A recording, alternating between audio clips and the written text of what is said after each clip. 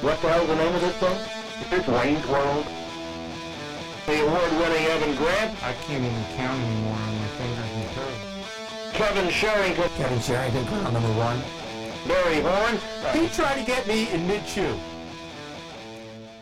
Hi, everybody, and welcome into another scintillating, exciting, we hope, edition of Ballzy. This is the Ballzy podcast, and we have the ballsiest baseball writer I know on the phone from Colorado, Evan Grant. So I'm alone here in the studio. Kevin Sherrington is on assignment in Rio. So, Evan, thanks for being here. Hi, Barry. You kind of caught me off guard because usually I wasn't aware that there would be some music and then you would introduce me. Well, I actually thought you'd know that since you are the father and mother of this podcast. This is your baby, and I'm sorry I caught you off guard. Although we did try to call you about 15 minutes ago, and you were in a taxi cab. Is that correct? I was in a taxi cab, Barry. Was Harry Chapin driving? No. No. All right. Let's not age ourselves. Let's not date ourselves, Barry. All right. Well, that's the only person I could date before I met my wife, anyway. But anyway, and I assume the same goes for you. You're in Colorado. It's Tuesday. The Rangers won again yesterday. They're on a 3-game winning streak, I believe. Where are you? What is going on? I am sitting in the lunchroom, which I thought would be a quiet room, but there's quite the commotion here over what appears to be setting up the peanuts and the ice cream. Oh, okay. Well, ask them to tell them we're Ballzy podcast here, and they need to hold it down. Go ahead. I'll give you a minute. But anyway, No, I'm okay. All right. So the Rangers are 7-3 in their last 10 games. Correct me if I'm wrong. They're on a 3-game winning streak. They had a nice comeback win Monday against the Rockies. What are you practicing? Is that the Star Spangled Banner? Should I be standing up? That they're practicing it, and it appears to be quite the show that she's putting on while she sings it. So I'm trying to move farther and farther away. Is she sitting in the lunchroom, or is she out down on the field? No, her voice just seems to carry really, really, really well. All right, so but let's start. Let's get back to baseball. Are you encouraged since the trade? You have to be, right? Since what's gone on since the trade deadline. Well, I haven't been terribly encouraged by what the offensive performance has been. They've scuffled a little bit despite adding significant offense, but they've won 4 of their last 5 games. They have found, Monday night they found a way to steal a game that they really probably had no business winning, and I think they're in a good place mentally, and I think they did the most important thing that they needed to do on this road trip, which was put distance between them and Houston, and so much distance that now it's the Astros are no longer the team that is the Rangers' chief worry at this moment. It's the Seattle Mariners. But long term, I know the Mariners have moved into second place in the AL West. Long term, do you think it's the Mariners that they should be worried about, not the Astros? We're under 50 games now, and 50 games left to play. And Seattle has played well for the last month. They have kind of turned their season around. They certainly have a number 1 pitcher in Felix Hernandez, who's back after missing significant time. And if the Rangers are having trouble scoring runs, the Astros are a complete disaster area. And so, yeah, I do think that right now you have to, at this point, consider Seattle the bigger threat. I think the most interesting thing here is this sets up exceptionally well for the Rangers, Barry. They don't play Seattle or Houston in the last 20 games of the season, I think it is. Meanwhile, the Astros and Mariners play each other 6 times in that stretch. And then if you go to the final 2 weeks of the season, the Rangers' last 15 games are all against teams that have, at this point in time, losing records, and 12 of those 15 are at home. So the schedule is very much in the Rangers' favor. Today is the last day of yet another three-city road trip, and when they get home today, after having their last four road trips have all been three-city road trips, and until you've gone through a three-city road trip as a baseball person, I don't think it's really easy to understand what that extra city does in terms of your body and getting fatigued. But having gone through all of this, the Rangers now have a huge advantage in the number of games remaining at home, where they have the best record, well, the second best record in the American League to Baltimore. They're in a really good spot. Having stabilized themselves, they are in a very good spot. But will you agree with me, and I know you will, that winning the AL West is no longer enough? If this team is not playing in October, is not in the World Series, does not have at least a formidable showing in that World Series, season's a disappointment. Yes or no? I can't go that far, Barry, because I like once you get in the tournament, and you know that for me, 2012 when this team led by 9 games and then ended up losing the wild card. Yeah, that's a disappointment after consecutive World Series appearances. But I think once you get in the tournament, you're playing some very good clubs, and really series turn on one hop or one misplay.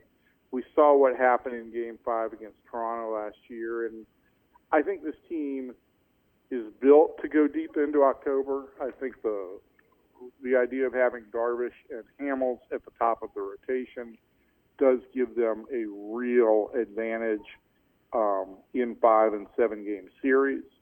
But it's impossible for me to say that if a team doesn't win the World Series, it's a disappointment. But I think fans back here in Dallas-Fort Worth would consider it somewhat of a failure. Sure, and you know, I think fans are passionate, and fans, you know, live and die with every game. But the bottom line on this stuff is you play 162 games to get to this point. You play 5 and 7 game series to determine advancement, and it is the slimmest of margins that make the difference. This is a good team. This team should win the American League West. It is, in my mind, one of the 4 best teams in baseball, if not one of the top 2. But I certainly don't think that if this team went to the World Series that they would be favored against the Chicago Cubs at this point.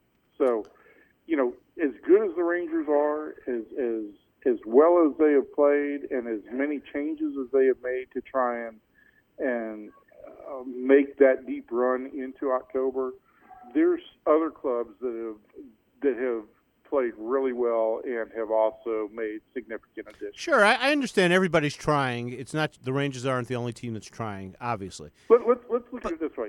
I mean, you go back to 2011. The Rangers played a St. Louis Cardinals team that I think was 82 and 80 or barely over 500 right when it made the World Series. You know, if the Rangers play the Chicago Cubs in the World Series, the Cubs have a really good number 1, number 2 combination with Arrieta and Lester. Really goes, you know, 3 deep with John Lackey. They've got great offense. Certainly, their fans are going to be a huge. They will, Evan. Let me say this: they'll be insufferable. They'll be insufferable, but they'll also make a huge impact. And so I just don't think you can take anything for granted. I think even now, talking about, hey, this team and the Cubs should meet in the World Series, I still think that's taking some things for granted. But sure. This is a team that has a very good chance to do significant damage in October. All right. Do on the roster now is the number 3 starter for the postseason, and when I say on the roster, I'm including the injured players.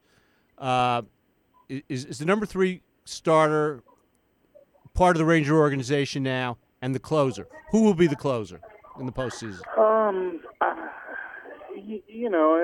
Dyson has shown some signs of fatigue here lately, but and Jeremy Jeffress was great on Saturday night against the Astros, but Jeffress came out on Sunday and also allowed a run.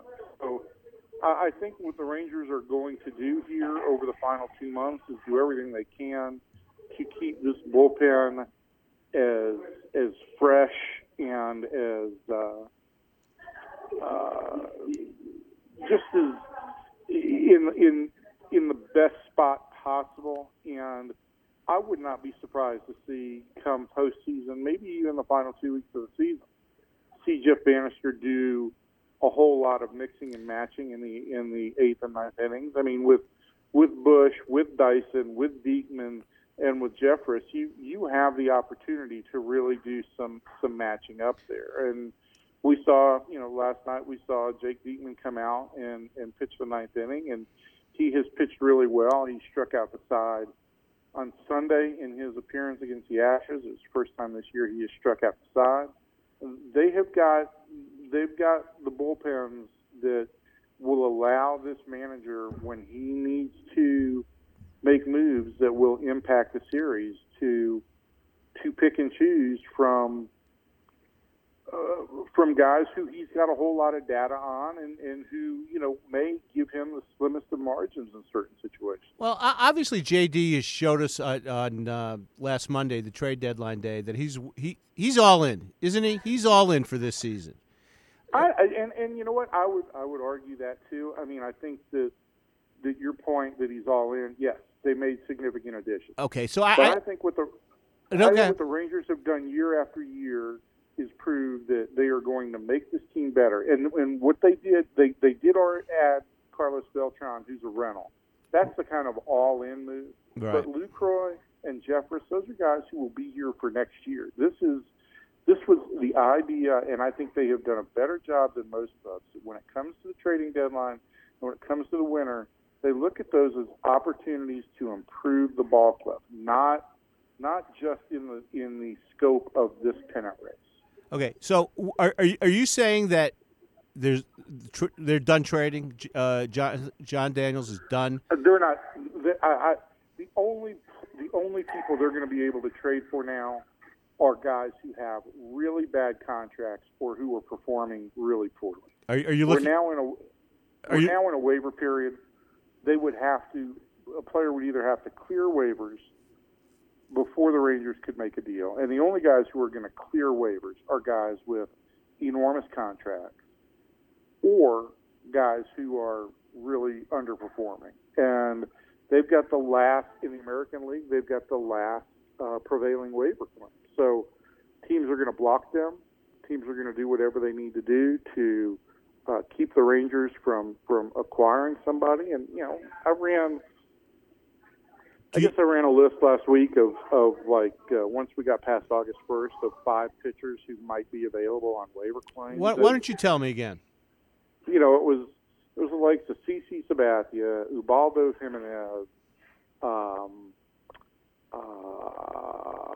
I think I don't think this is realistic even at this point in time. Urban Santana.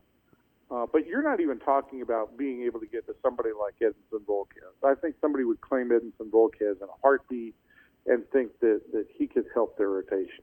You have to look at bad contracts with significant money left that are from American League clubs. The other guy that certainly is attractive in some regards is Masahiro Tanaka. And if the Yankees are shedding some of their veterans, I wouldn't be surprised if he goes on waivers. But Tanaka's got an elbow that could explode at any day, and he's got $89 million left in salary commitment. So there's some risk associated with that. All right. Well, here's a point I wanted to get to. I've been thinking of this for days now, and I want your response to this. When the Rangers got Beltran and Jonathan Lucroy, they didn't get a pitcher. That reminded me of the Cowboys draft when they drafted Zeke Elliott, when they looked like they needed defense more, and their philosophy there was If we make the offense better, we don't need as much on defense. Was that similar to what JD was thinking when he couldn't get a pitcher and added perhaps one of the top 5 catchers in baseball and a bat to take the place of Prince Fielder? Well, similar, but not, the sports are different, and obviously the circumstances are different. The comp that I would give you is go back to the winter after 2010 when the Rangers didn't sign Cliff Lee, and they couldn't find a starting pitcher that they felt was worth money. They couldn't find that number one type starter to directly improve their rotation. So what did they do? They went out and signed Adrian Beltre, figuring that they would improve their offense and that Beltre's defense at third base would make a difference. Well, if you look at what the Rangers have done this time, they've gotten one of the best defensive catchers in baseball who also is good at framing pitchers and can get pitchers some close calls. And I think we've seen that already in the first week with Jonathan Lucroy. You also get in Jeremy Jeffress, another guy that allows you to shorten games up. The Rangers won a game on Saturday night where their starting pitcher didn't last 4 innings. And they were able to run 1-inning pitchers basically out there the rest of the game and beat the Houston Astros because they've got a really deep bullpen at this point in time. So I think that also tangentially kind of improves the starting pitching. The thing I didn't bet on, or that I didn't wager on, was just the experience that guys like Carlos Beltran and Jonathan Lucroy bring to this club. I wrote a column for this morning's paper about Carlos Beltran, and he sat down with Yu Darvish on Saturday, and they had a 20 or 25-minute conversation just about pitching and about mental preparation and things like that. And people don't know Yu Darvish very well because of the language barrier that's existed, and because I think he is kind of shy and a little bit private and wants to keep every advantage that he possibly can.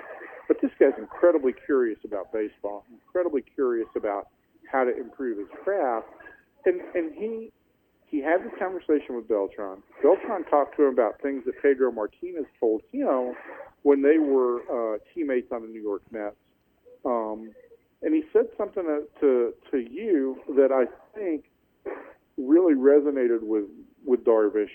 And it's the same thing that I think other people have tried to tell him, but sometimes you hear a different voice, you hear a fresh perspective, you hear it in different words, and it makes all the difference in the world. And basically the message was this: yes, it's important to pitch inside and pitch with the fastball inside.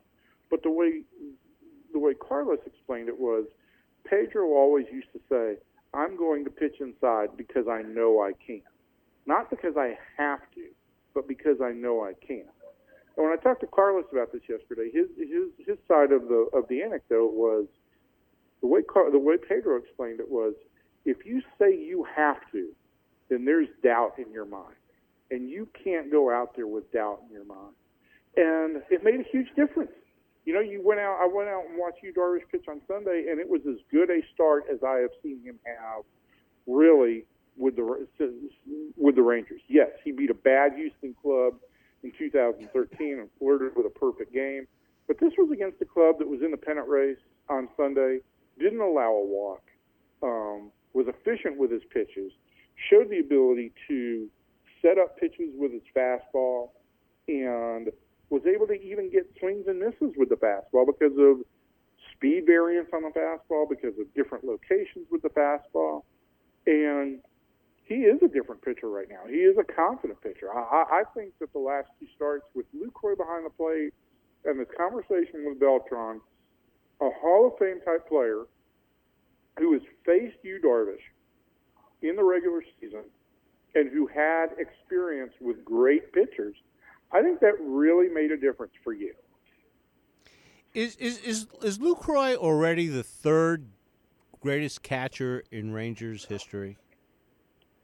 I mean, it just after a week. There is a pretty significant drop off when you go from Pudge and Sundberg down. But I don't know that I would say just a week makes him the third best catcher in Rangers history. He's really good at his craft. The other story, and I'm hoping to talk to Jonathan about this today. I haven't had a chance since then because of the schedule. But, Friday he got his first day off with the Rangers. Right. Catcher gets a day off. It's a stressful job, I expect to see the guy kind of taking it easy. You get your swings in, you get your workout in, but I expect to see him taking it kind of easy. He spent a good hour, the entire time that we were in the Rangers clubhouse pregame, at a table, earbuds in, giant notebook out, writing scouting reports on the pitchers that he had worked with already, the hitters that they were going to face against Houston, and just putting a tremendous amount of work into preparation. And this is not to take anything away from Robinson Chirinos or Bobby Wilson or any of the guys who have worked here, but it's clear to me that Jonathan Lucroy is a step above as Major League catchers go. Is he Buster Posey? I think that would be unfair to say, but he's in the top third of big league catchers. I think we've almost forgotten here in this market what it's like to have certainly Pudge was he's a first ballot Hall of Famer, but in the years. Pudge was a great offensive player, and he was a great thrower. I don't think anybody, and we sometimes overly criticize Pudge for his lack of game of pitching preparation. I think Lucroy is an above-average offensive defensive catcher. I think he is an exceptional pitch framer. Pudge is the best throwing catcher in the history of baseball. Right. So to make that comparison ever would be unfair. But this is a guy who is going to make a difference for this pitching staff, often in a lot of ways that you won't overtly notice. It's easy to notice when a guy throws a laser from home to second base and guns down a runner, or when the running game completely shuts down. It's a lot more difficult to notice when a 1-1 count is to 1-2 because he was able to bring a pitch in and present it to the umpire in a way that got the count in the pitcher's favor, and then the whole at-bat changed. Did they rob the Brewers blind in that trade? No. I think the Rangers gave up a significant amount of talent. Lewis Brinson, Joey Gallo played in the big leagues this year, and he's had enough at-bats that you no longer, according to Baseball America's threshold or some of the scouting services threshold, he's then considered a big leaguer and no longer considered prospect status. And Lewis Brinson was this year's best player in the system. So they gave up the best player in the system. Luis Ortiz was clearly the best pitcher in the system and the closest pitcher to the major league, the closest guy to really being able to help this team in a significant way. And those were the first two pieces of that. They will give up a third piece. Now, it won't be Profar, and I'm relatively certain it won't be Gallo. The player to be named later can't be a guy who plays in the big leagues after the trade. Also, from if I understand the rule correctly, it can't be somebody who was in the big leagues at the time of the trade. So Profar clearly can't be that guy. Gallo was in the big leagues at the time of the trade and was sent down only after the other players arrived. So I don't think that the Rangers can give up Profar or Gallo as a third player in that deal, but they're going to give up another significant player. Will it be a name of a player that most people recognize, or will it be somebody who only insiders know, do you think? Based on the fact that Mazzara, Profar, Gallo have all come to the big leagues this year, and that Ortiz and Brinson were the top two pitching and player prospects in the organization, I was having some conversations with guys the other day about who would be the top, both the top pitcher and the top position player in the organization right now. And to those of us who are around the club, I mean, the names are significant. It's either Ronald Guzman or Leody Taveras, an outfielder who's really young among the position players. Yohander Mendez among the pitchers, maybe Ariel Jurado or even Brett Martin. But those are not names that I think many of the casual fans have heard or are familiar with. I think that when it's all said and done, it will not surprise me, based on the way the Brewers had structured their deal with Cleveland that Lucroy eventually rejected, and from what I've heard of Brewers general manager David Stearns, this is a team that values up-the-middle players. Well, they got a center fielder. The Rangers don't have a high-level catcher. They do have a wealth of middle infielders. Yeah. So it wouldn't surprise me if you see somebody like Josh Morgan or Miguel De Leon or somebody of that nature being the third player. And before I turn into Mr. Rambling all day long, the other part of that you've already done that, Evan. I know. Pitchers are the currency of the game, Barry. And so if they can get another pitcher, you're never going to complain about getting more pitching. Right. So but if the Rangers give up a middle infielder, how old is Profar now? 23. How old is Rugi now? 22. All right. So where is there room? And we're not even talking about Elvis. Where is there room on this roster for a middle infielder right now? Well, let me just say this: the Rangers' first priority at the trade deadline was to acquire a young, controllable, and established starting pitcher, and they thought the prices were too high. What I have heard secondhand was that for Matt Moore, the proposed deal from Tampa Bay was Ortiz, Brinson, and Profar. Okay, and they weren't going to give up that much at that point in time. But you still have Profar and Joey Gallo in the system. You saved those two guys. Right. And come the wintertime, the Rangers will be once again shopping for young, controllable starting pitching. So they may have to be prepared at that point in time to give up a Profar or a Gallo in order to secure a starting pitcher, because the free agent market for pitching is weak. The market for Go ahead. The market for starting pitching may change a little bit. It may not be as hyperinflated as it was at the deadline, but I think you still may have to steel yourself that you're going to have to give up one of these major league caliber middle infielders in order to land a starting pitcher. Which of the two do you think the Rangers would be more willing to give up? I think Profar. I think here's the Jurickson does everything well. Rugi has off the chart hitting ability, particularly when it comes to power. He's also a better runner than Jurickson. So I think that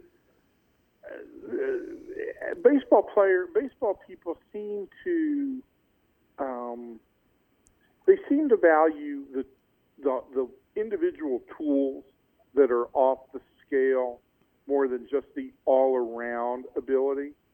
And so if I'm reading the Rangers correctly, I think that they like the edge that Rugi brings to the game, and this is another thing. I think that Profar brings an enthusiasm and an excitement that's an asset. But I think in the world of baseball, the macho world of sports, that when you see a guy who's willing to deck somebody, that stands out as quote unquote edgier. Obviously, Evan, I didn't make myself clear when I said which of the two do you think they'd rather get rid of. I meant Gallo or Profar, but I think you've answered that as well, because Gallo has that one outstanding.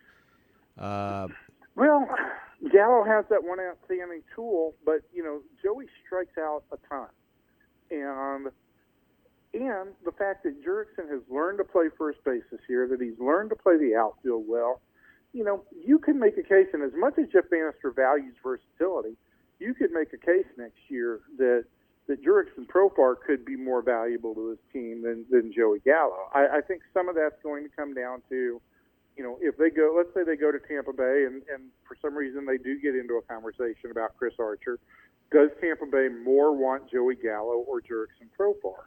And if they have a conversation with Chicago about Jose Quintana, or, and I don't want to get anybody excited, but if Chris Sale's name comes into it, who does Chicago more prefer? And so then when it comes down to is the pitcher the Rangers would acquire, which do the Rangers prefer? Which pitcher do the Rangers prefer when it comes to which of these two guys would they be willing to give up to headline the deal? Well, don't you think Chris Sale would take both of them plus? I think Chris Sale would take both for sure. But given the fact that the name is recognizable and that we're running out of time, I just thought I'd throw it out there. Evan, the most pressing question I have, you're sitting in the lunchroom. What's for lunch? Let's see. I'm going to read you the menu that they just wrote up.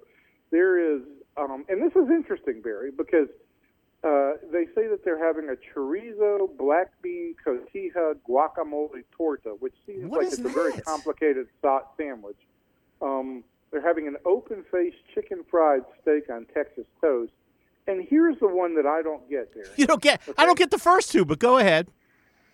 An open-faced chicken fried steak sandwich. I can understand that. I get that, but that tells me that's heart attack on a bread. Go ahead. All right. There is something here listed, and there's no commas, no punctuation. There's something here listed as fresh taco potato chips. I like that. What is that? I don't know, but what do you? Is that taco seasoned potato chips? I think so. What are you going for, Evan? Barry, I'm very much about fried. Health, so I'll be having salad. Oh, could you take a picture of that and post that? I don't believe it. And what do you think Eric will go for? He's a connoisseur, Eric Nadel. What will he go for? I'm going to wager that Eric has already been out on the streets of Denver, has gone to one of the many salad shops here, and has bought a kale chopped salad with some kind of gluten-free dressing. Well, he's an old man. He's much older than we are, so I can understand why he has to be so health conscious. Yes, he's very health conscious. But Evan, I think we've done a terrific job without Kevin here of summing up in 32 minutes and 42 seconds everything that we needed to talk about. Is there anything we've left out?